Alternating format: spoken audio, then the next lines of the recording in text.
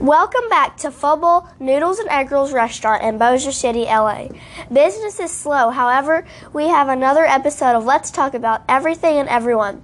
It is 2021 and the COVID still lurks. The world has changed and the new presidential advent is a sham, but we are still here with another segment called In the Meantime. In the meantime, Juju, also known as the waiter, has retired. Sorry, cliffhanger.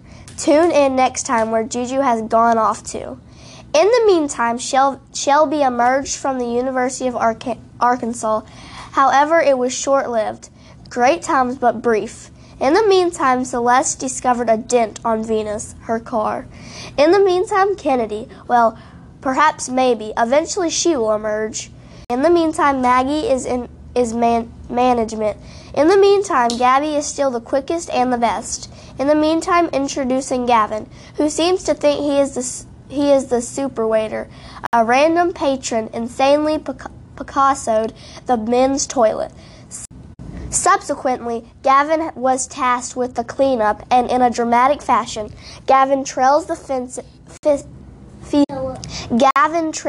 feces infested toilet bowl scrubber from the restroom, down the hall and through the dining area to the doorway of the kitchen, where he proceeds to ask the super cook what he should do with the brush. In the meantime, introducing Molly, the volunteer. In the meantime, introducing Chaz, Juju's replacement. Finally, and in the meantime, the two OGs of Fubble, Riley and Samantha.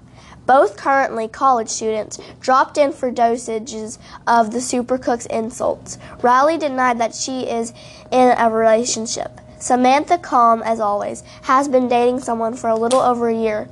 We won't go into further details. Well, that's it for now, and thanks for tuning in into Let's Talk About Everything and Everyone, because no one is safe. Bye!